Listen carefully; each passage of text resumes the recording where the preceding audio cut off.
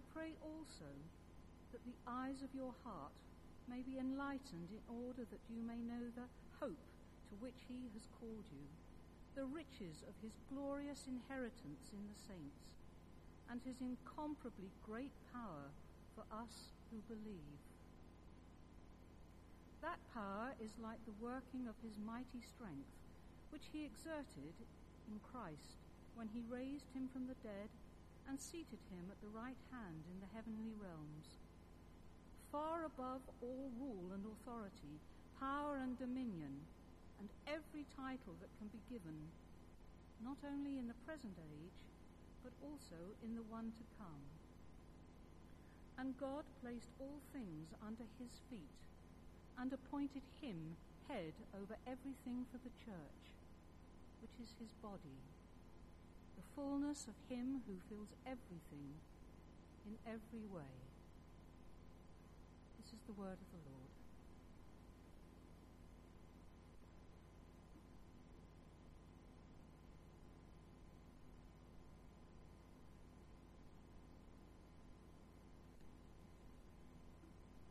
From 1923 to 1929, the President of the United States was Calvin Coolidge.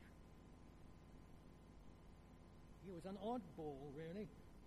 Rather tended to be curt when in discussion.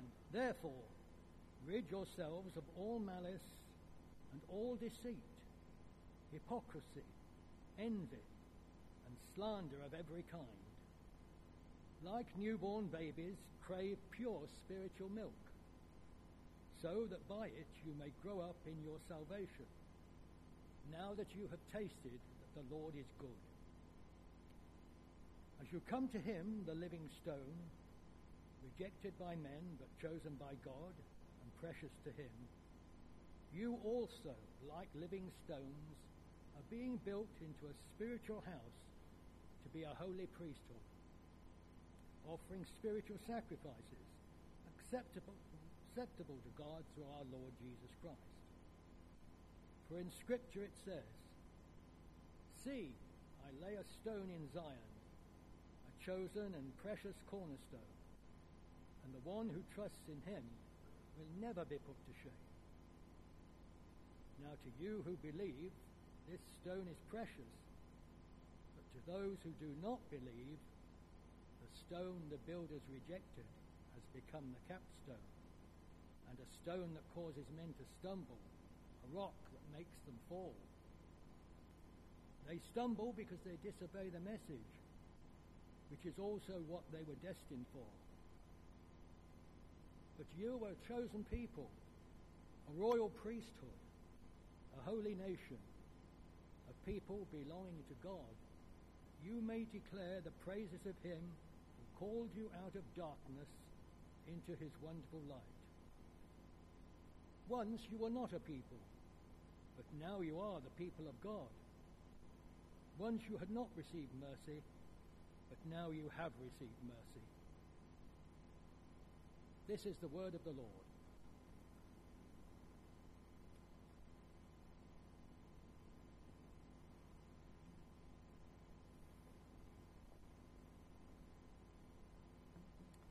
Heavenly Father, thank you for these two great passages.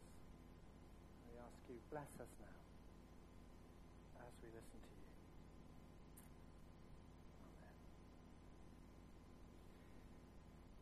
When I was not much older than Leah, a very long time ago, about 50 years ago, one of the first stories that was read to me, as I recall, involved a little bird hatching out of its egg and falling out of the tree and losing its mother.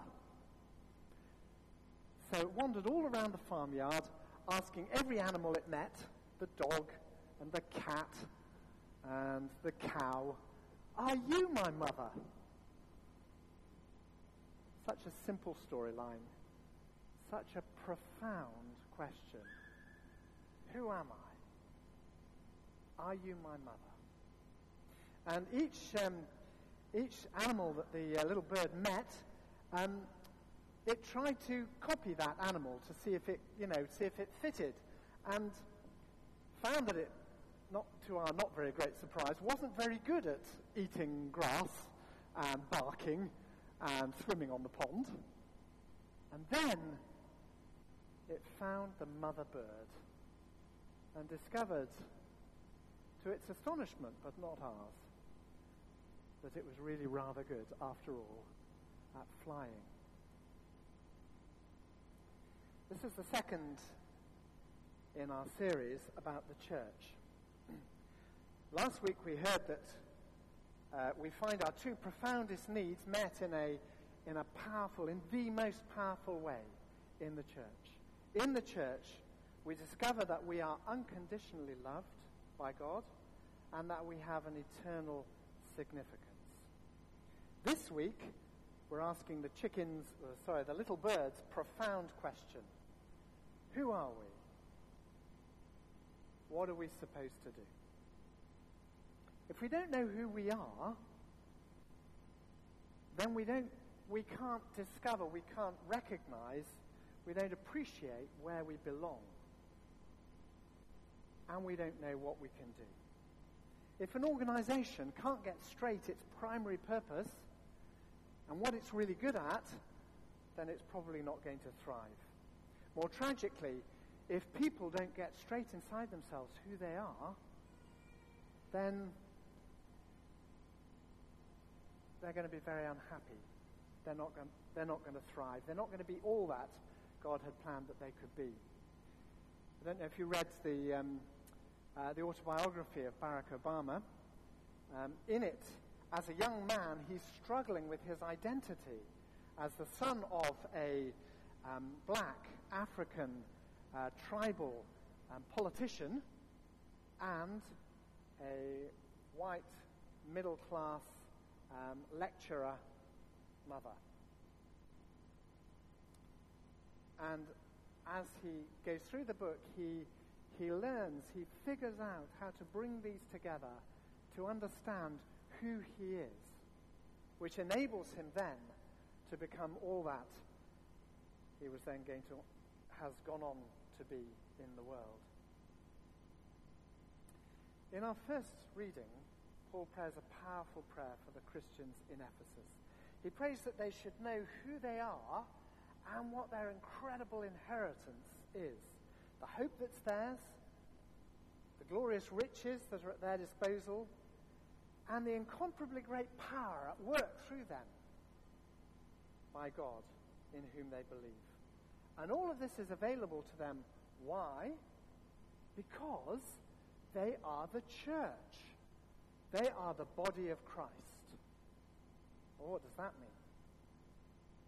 If you take communion regularly, you'll possibly connect the phrase, the body of Christ, with the communion bread that you receive. The body of Christ, the body of Christ, the body of Christ.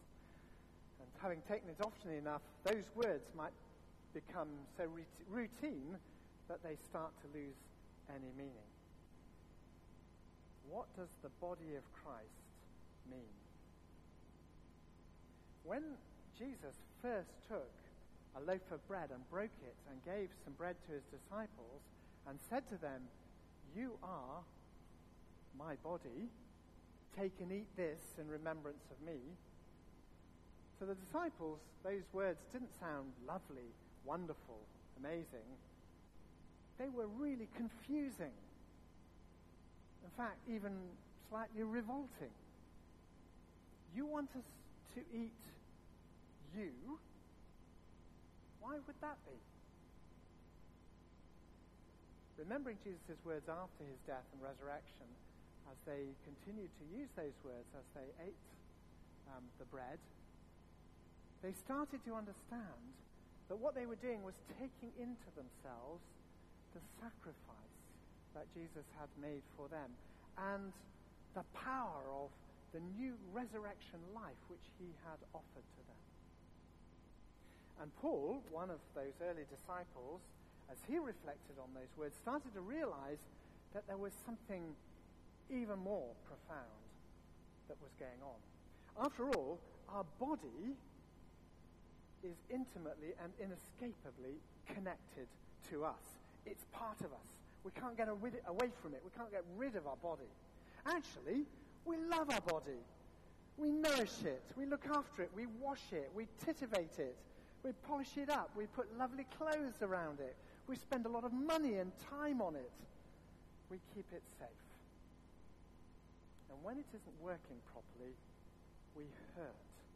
And we want to get it fixed as quickly as we can. If, on the other hand, we can't accept our body, we don't love our body, we hate it even, then bad things start to happen to us deep inside. But if we can accept our bodies, be at ease with them, then good things can happen.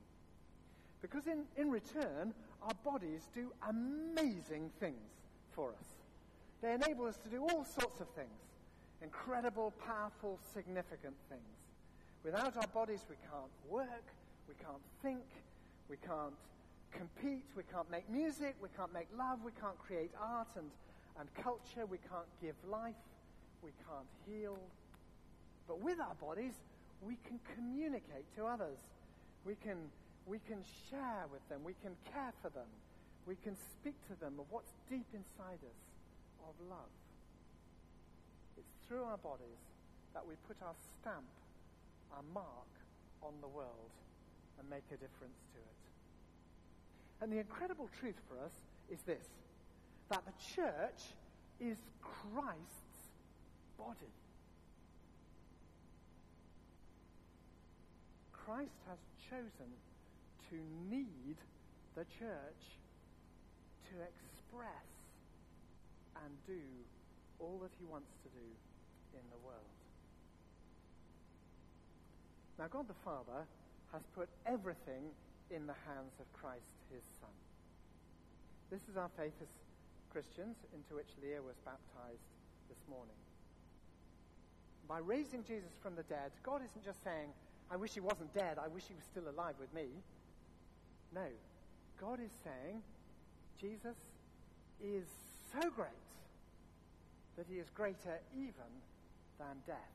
He's saying, my Son is seated at the right hand, at my right hand in the heavenly realms, far above all rule and authority, power and dominion, and every title that can be given. This is the words of Paul in our passage today. God is saying not only in this present age, but also in the one to come, Jesus is Lord of all. All things are under his feet. And I have appointed him to be head over everything. And here's the thing. I've appointed him to be head over everything for the church. We were hearing about this last week. Amazing. Because the church is his body, Christ's body, the fullness of Christ who fills everything in every way. That's who we are. We are Christ's body, his presence on earth, through whom he does everything that he wants to do in the world. So what does that mean for us?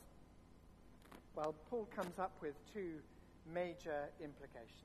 Firstly, our bodies show other people about ourselves. So other people judge us, other people react to us very much through our bodies, how they respond to our bodies. We know this, don't we? Because that's why we spend so many £billion a year on cosmetics. Well, not me personally, you understand, but us together as a nation. A poll conducted by Superdrug found that a quarter of those surveyed thought that their friends, families, and colleagues would be surprised at how ugly they would look without makeup. Seems sad to me, but it's something deep within the soul of many people. 70% apparently acknowledged that they look much prettier by wearing cosmetics. Women use makeup as a tool to boost their confidence and to make themselves feel fashionable and beautiful. Which is why my daughter tells me that the recent Twitter challenge, no makeup selfies for breast cancer, has been such an ordeal for the thousands and thousands of women who have taken part in it, not just those who are in the public spotlight. Our bodies say something about who we are, and people respond to us according to the way they respond to them. Let me put it another way to you that might be a little clearer. Imagine, if you can, that I took no care of my body at all. So I didn't ever have a bath, and I didn't wash my clothes. In fact, I never changed my clothes. I didn't buy any new ones. I just wore the same clothes. I never got my hair cut. I never shaved. I never cleaned my teeth. I never did anything at all for my body. After a while, you might start to notice, even if I didn't.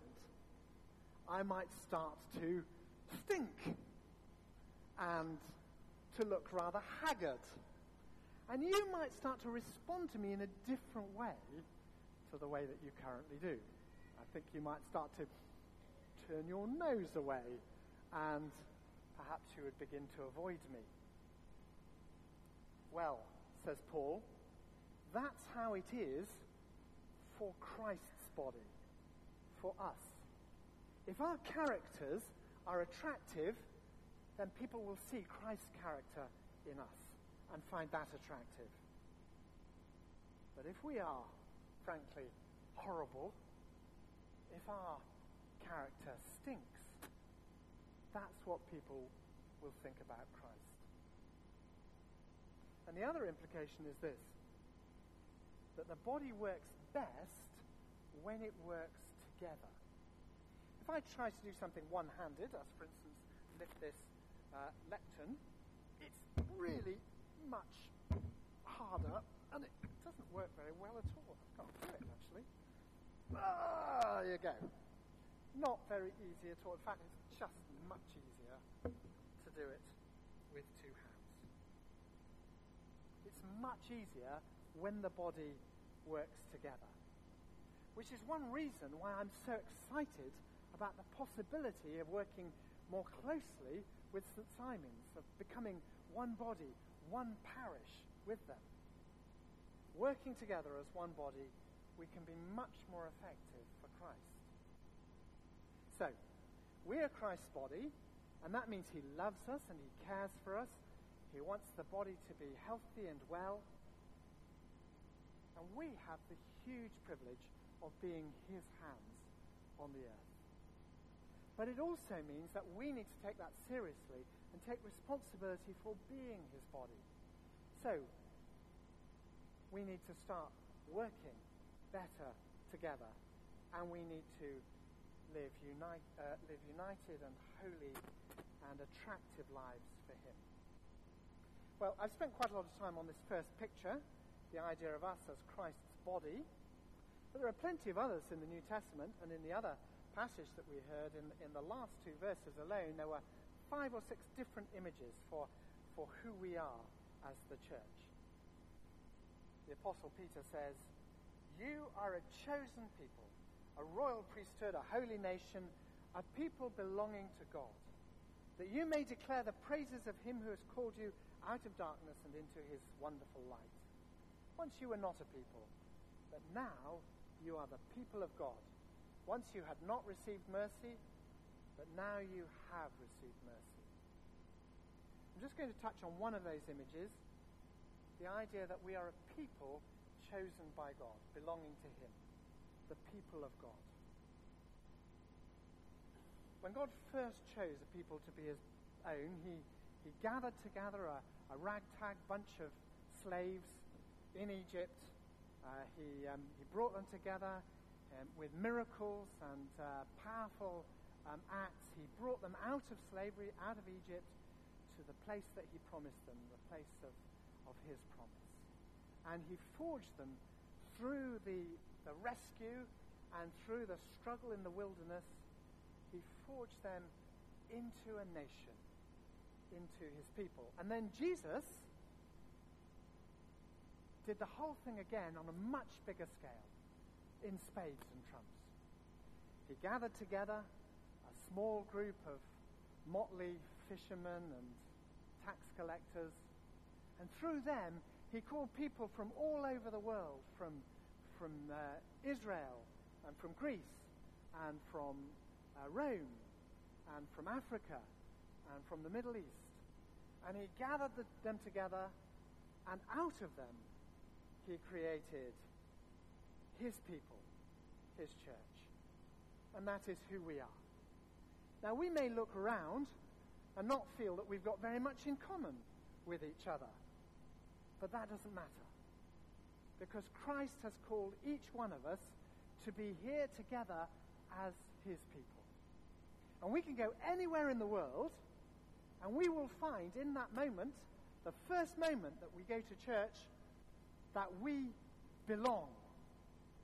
That there are people there who are already our family, who will welcome us and care for us and look after us. But what that means is that we need to look around and make sure that we welcome and care for and look after others, especially those whom we don't know. So,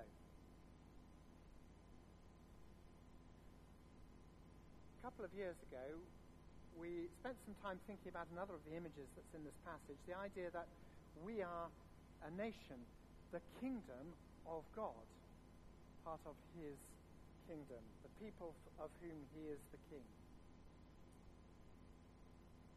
And I talked then, you may remember, about a twin heartbeat, a twin pulse that goes through the whole Bible.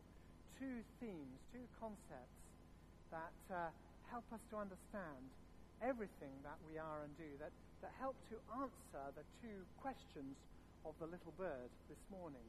Who am I, and what am I supposed to do? And these two themes, these two heartbeats, these two pulses are the covenant and the kingdom.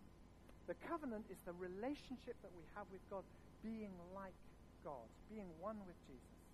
And the kingdom is what we do for God, is God at work. It's doing what God does. Covenant and kingdom. Who we are and what we do. Covenant and kingdom running through the Bible.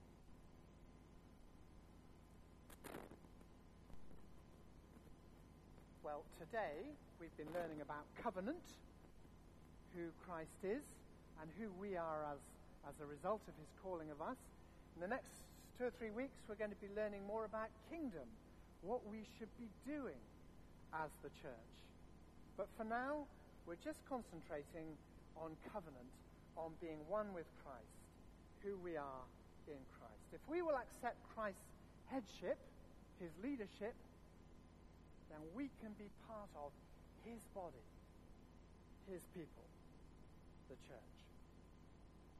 And that's an incredible privilege, to be part of Christ, the fullness of him who fulfills everything in every way. But it's also a big responsibility. Now, Leah's parents are going to spend a lot of time over the next weeks and months and years teaching Leah how to keep herself clean. And we, as the people of God, have to spend a lot of time teaching ourselves how to keep ourselves clean as holy people, attractive people in our character and our behavior. They're then going to spend even longer teaching her how to be people who are lovely, to be a person, Leah, who is lovely in the world. Somebody who will care for others, somebody who will welcome and be attractive. And we have to do that too. We have to teach ourselves how to be lovely people who will welcome others and draw them into our family. We have to learn how to bring pleasure to Christ and glory to his name, how to work together closely and more effectively for him, and how to care for one another as his people, as his body, who belong together in him. So, who am I? Asked the little bird. Who are we? We ask as the church. Answer, we are Christ's body, his people. Praise God. Shall we pray? Lord Jesus, you have chosen us as your people, your body in the world. Thank you for the extraordinary privilege of being part of your church. And thank you for those whom we welcome into your body, your people, and especially this morning, Leah and her family. Help us to look after each other and to work together and to become more and more clean and attractive and holy for you.